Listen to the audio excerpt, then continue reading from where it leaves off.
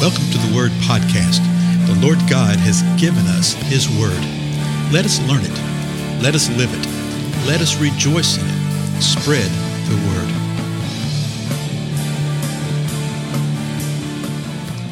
Blessings, everybody. This is Dale. Thank you so much for joining with me today on the Word Podcast. We continue going through the book of Ephesians. I was speaking with someone this morning about this book. They had just finished teaching it to a youth group. And we were just talking about the power of it, how you can literally go back and read it every day and glean more and more from it. So we're in the 5th chapter. Let me just set the context. The last episode, we were looking at the role of the husband. If you remember, we see at the beginning of this passage that we're all told that we're to be subject to one another in the fear of Christ, that we're to submit to one another as believers out of reverence for Christ. Then the very next verse says, wives, your own husband as to the Lord. The idea being that the wives submit to their own husbands.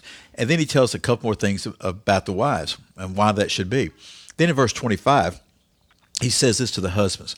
Husbands, love your wives as Christ loved the church and gave himself up for her, that he might sanctify her, having cleansed her by the washing of water with the word, so that he might present the church to himself in splendor, without spot or wrinkle or any such thing, that she might be holy and without blemish. In the same way, husbands should love their wives as their own bodies. He who loves his wife loves himself. For no one ever hated his own flesh, but nourishes and cherishes it, just as Christ does the church, because we are members of his body. So we covered that in the last episode. Now here's the next verse, verse 31. Therefore, a man shall leave his father and mother and hold fast to his wife, and the two shall become one flesh. Let me read a couple of translations, other translations. For this reason, a man shall leave his mother and father and shall be joined to his wife, and the two shall become flesh. Then the King James. For this cause shall a man leave his father and mother and shall be joined unto his wife, and the two shall be one flesh. And this is actually a quote from Genesis. Chapter 2 of Genesis. And that shows us some interesting things right here. Quite often, particularly within the modern church today, the truths of Genesis 1, 2, and 3 are just absolutely rejected. Okay, they're rejected. They are painted as, oh, well, that's a quaint little fable, a quaint little story that people from a bygone age had to have to where they would understand what the truth is. But we know better nowadays. And nothing could be, folks, further from the truth. Okay? Nothing could be further from the truth. When we see passages like this quoting the Old Testament, what that does, that verifies the Old Testament.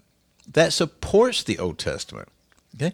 That supports the fact that the Holy Spirit, speaking through Paul right here, believed what was said there. Jesus gave the greatest example of that. Jesus, in several different places, depending on what was going on, but he referred to the things that are often the most divisive within the body of Christ today. He referred to Adam and Eve, because it says that marriage has always been like this from the garden. He referred to the universal flood. Okay, he referred to Jonah and the fish story. He referred to Daniel as being a prophet. All these things that quite often people say, well, no, those were just fables and things. No, Jesus refers to them by name. He refers to those exact accounts. Now, what we're seeing right here comes out of Genesis 2, so I thought we'd just go over there and read that real quick today, okay? Let me get to it first. Here we go. Genesis chapter 2, verse 20. The man gave names to all the cattle and to the birds of the sky and to every beast of the field. But for Adam, there was not found a helper suitable for him. And that idea of suitable means this, corresponding to him. Well, that makes a lot more sense, okay? Adam names the beast and he looks and he's finding all this. But a dog's just not going to get it, right? Verse 21. So the Lord God caused a deep sleep to fall upon Adam, and he slept. Then he took one of his ribs and closed up the flesh at that place. The Lord God fashioned into a woman the rib which he had taken from the man and brought it to her.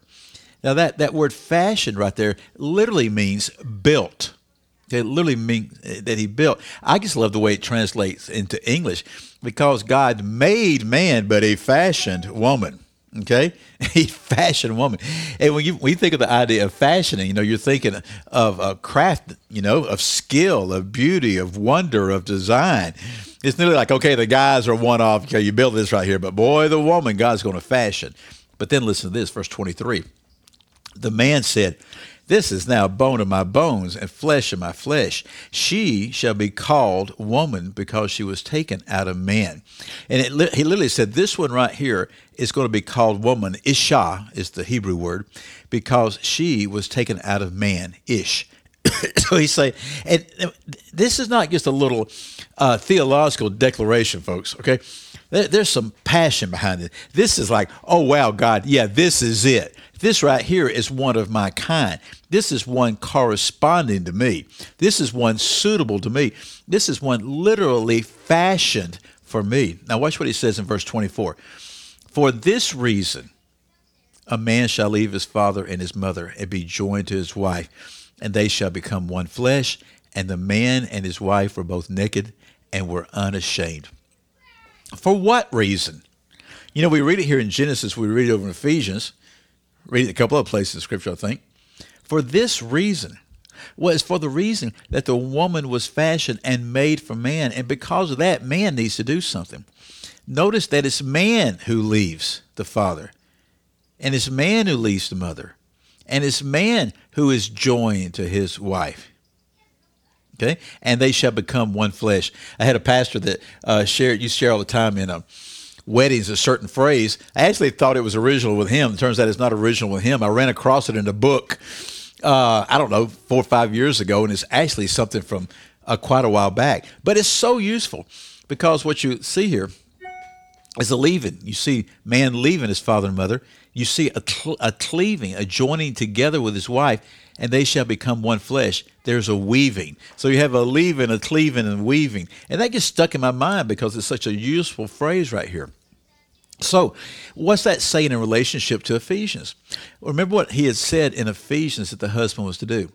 The husband is to love his wife and love her as Christ loved the church, because we're all one body. And then he quotes that Old Testament passage, for this reason a man shall leave his father and his mother and shall be joined to his wife, and the two shall become one. That interprets that second chapter of Genesis for us. It also gives understanding that if that is being interpreted in that way, and if the Lord is using that it is real back then, folks. Okay, it's real. What's going on in the first chapter? What's going on in the second chapter? What's going on in the third chapter? Now, man's varied interpretations are subject to debate, right? But we can't just sit there and say, oh, that's just a little Aesop's fable, and that's not really for today. It is for today. So, our final moments here. What is a man to do? A man is to love his wife and love her in the same way that Christ loved the church, and that Christ laid down his life for his church, and to nourish her, to cherish her in the same exact way, because from the very beginning, this is the way that God planned it. Again, I'm Dale. Thank you so much for your time. As always, past words about these times, okay? You can go to my website and catch up previous episodes, the blog, and all that kind of good stuff, okay? I'll see you later. Goodbye.